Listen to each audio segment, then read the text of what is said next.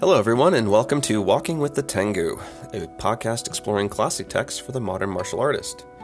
Today we're finishing up our work on Chapter 2 of the 18th century work Tengu Geijutsu Ron, the Tengu's Sermon on the Martial Arts by Issai Chozanshi. We're going to skip a bit ahead here, as I'll be honest with you. I just spent the last 2 weeks reading, rereading, triple reading, and trying to do some cross-referencing, and quite frankly, the latter middle portion of the chapter is a bit beyond me right now. Maybe I'll revisit it sometime in the future, but for now, I would encourage you to dig into it yourself and let me know if you have any thoughts or insights as to how to read this part of the text. The latter end of Chapter 2, on the other hand, has some very clear lessons on teaching children the martial arts.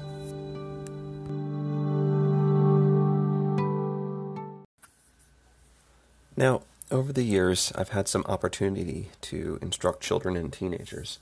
Initially in the traditional form of jiu-jitsu that I practiced, and more recently with my 4-year-old daughter. The instruction of children is mostly not at all like instructing adults. Between superficial differences like attention span, physical development, and comprehension skills, there are even deeper matters in that children often do not have the moral or ethical framework in place to truly understand how their use of force can have an impact on reality. Thus, I tend to think of training children as more a matter of training their bodies and minds in preparation for real martial training later in life. Every kid is different. Some will exhibit the depth and understanding of an adult at an early age, and some adults are no better than children. This gets back to my belief that no matter how hard we try to deny it, there is a moral capacity to our martial training, even if it's just that one's art ignores morality. Some arts operate as instruments for moral development, and others operate purely as combative tool sets and leave the morality question up to the individual. Regardless of which of these paths we walk, the conundrum remains that children often do not have the capacity to understand the consequences of their actions when it comes to submissions, finishing techniques, or techniques that could inflict serious injury or death on an opponent. So back in the text, after some more discussion on learning, self-nature, and spiritual clarity, one of the Tengu mentions that he has a number of children who have not yet grown up. I wasn't aware Tengu could even have children. The first Tengu is curious as to how he should instruct them in the martial arts. The more important Tengu, who has been dominating the discussion up to now, says, "While your children are still young, they will not have the power to master the connection between technique and principle, so do not bring up the details first. Rather, have them follow along with their teacher, make efforts in the techniques that are appropriate for the moment, learn the movements of the hands and feet, and strengthen their bones and sinews. Beyond that, they should train their chi and cultivate their minds. The deepest principles will be inferred from this training." It's interesting that he says at first not to focus on details. I've found this to be true with the children I've worked with, including my own. Whenever I have tried to get into all the little technical details that make something work, I have not found success. My daughter and I instead play martial games, simple things that are fun, but that develop her physical and mental skills even if she isn't aware of it.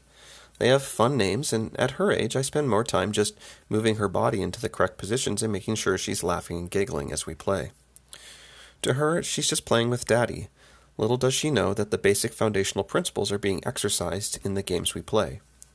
If you're interested, we use a curriculum called Bully Proof, which, in addition to being fun and effective, comes with a basic set of rules of engagement that should work well for most kids.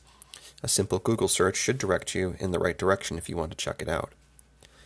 I think the Tengu is essentially saying the conclusion I had come to earlier. Formal martial training is largely wasted on children, but the basic building blocks that will make up an excellent martial student can be built now. Strengthening the body, mind, and character, along with some broad, not overly detailed techniques, constitutes good training for children. The Tengu continues on this thread. You should not use a tree that has only 2 leaves as a pillar. Usually you prop up a brace and support such a tree so that it will not grow crooked. And usually, from the time a person is young, you should not let him go along with a will toward the perverse. If his will does not go toward the perverse, there will be no wrong, even in play. This is an interesting passage, using the image of a very young tree with only 2 leaves sprouted as an example. Bracing and supporting the tree to ensure its straight growth is the image given us for training a child to be a moral person. It's curious here that the Tengu makes the point that how the child acts in play is important. When training a child in the martial arts, even if the training is more like games than traditional martial arts, there is an opportunity to observe the child and assist their development. If a child is cruel, selfish, or even just uncaring about their training partners, there is a golden opportunity here to support the child to not continue growing down that crooked path. Helping the tree to grow straight is much easier now when the child is still young and flexible. As the tree grows and becomes more rigid, correction, straightening, might only be possible through painful breaking and reshaping. Observing how your child interacts with other children out on the mats, either from their own school or others, at home, in training, or even at a competition or tournament, are moments not to be missed if helping your child grow into a decent human being is one of your objectives. The real value of martial arts training for kids is, in my humble opinion, the personal growth and character development, which is a big failing that I see in the modern styles that primarily focus either on super serious combative skill sets or in the more sport-focused tournament championship schools. This isn't a problem in a lot of the traditional schools, though. They often lack a certain amount of introspection and self-honesty, and obviously I have nothing wrong with children learning how to properly defend themselves and or compete in tournaments. The problem is that, at least in my case, that is in the Brazilian Jiu-Jitsu world, we have largely decoupled any kind of moral framework from training, leaving primarily a focus solely on physical skill growth. There's minimal respect, both for our training partners and our competition opponents, which I get. If you want your kids to win at the next tournament, what's going to make your kids win is what you need to focus on. Now, before I get a bunch of angry emails, I know that there are Brazilian Jiu-Jitsu schools that do include self-development and character growth in their kids and adult programs. But in my experience, I'd say they're likely in the minority. For adults, I've only seen one school ever have a monthly get-to-know-your-local self-defense laws class, which, quite frankly, needs to be implemented at every single martial arts school all over the world right now. This is also the principle I see at the heart of firearms ownership. A bad guy with a gun and a good guy with a gun are both just a guy with a gun. What differentiates them is what they do with it. And I'm concerned that what I see in Brazilian Jiu-Jitsu is schools who basically teach kids how to, quote, fire the gun, without ever teaching them the why fire the gun.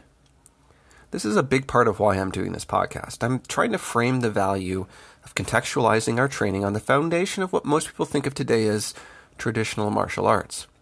Because the super serious, street lethal combative people seem to focus too much on the how and almost never on the why and when. The way I see it, they each have one half of the coin. If there was some way to get the best of both worlds by putting them together, I think the relevancy of martial arts training would skyrocket just about anywhere. As one of my friends who trains in both traditional and modern styles put it, when I asked him what's most important in teaching children, he said, "For me as a teacher, patience, repetition, and understanding. For the students, respect, determination, and focus. I believe everything builds off of these three key ingredients." End quote. Closing out Chapter 2, the Tengu finishes with, "Swordsmanship is just like this. If from the time the student is a beginner, without having learned any techniques well, you say something like, 'Technique will come naturally without intention. Establish the hard by means of the soft,' or 'Techniques are only trivialities,' he will become empty-headed and lazy, and will know nothing of where to stand.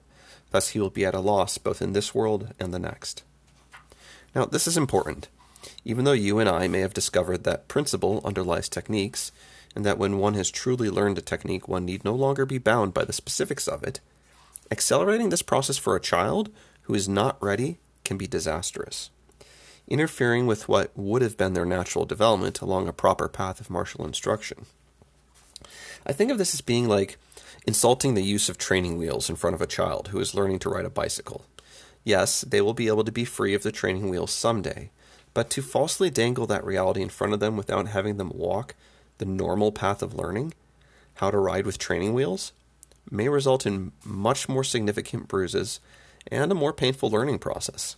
They might even abandon riding the bike altogether. Yes, it can be done, but that doesn't mean that there isn't a better way to teach children. Don't insult the value of simple technique in front of children. They truly need it if they are to soak up all the embedded principles contained within. And that concludes Chapter 2. All right, that's all for today. Make sure to subscribe, leave a review or a rating wherever you find your podcasts, so as to help the show reach more people like yourself. You can find us on Facebook, Instagram, and Twitter, and if you'd like to hear more, go to patreon.com/walkingtengu to help cover the cost of making this podcast. Even the smallest amount helps. Thank you for listening, and talk to you again soon.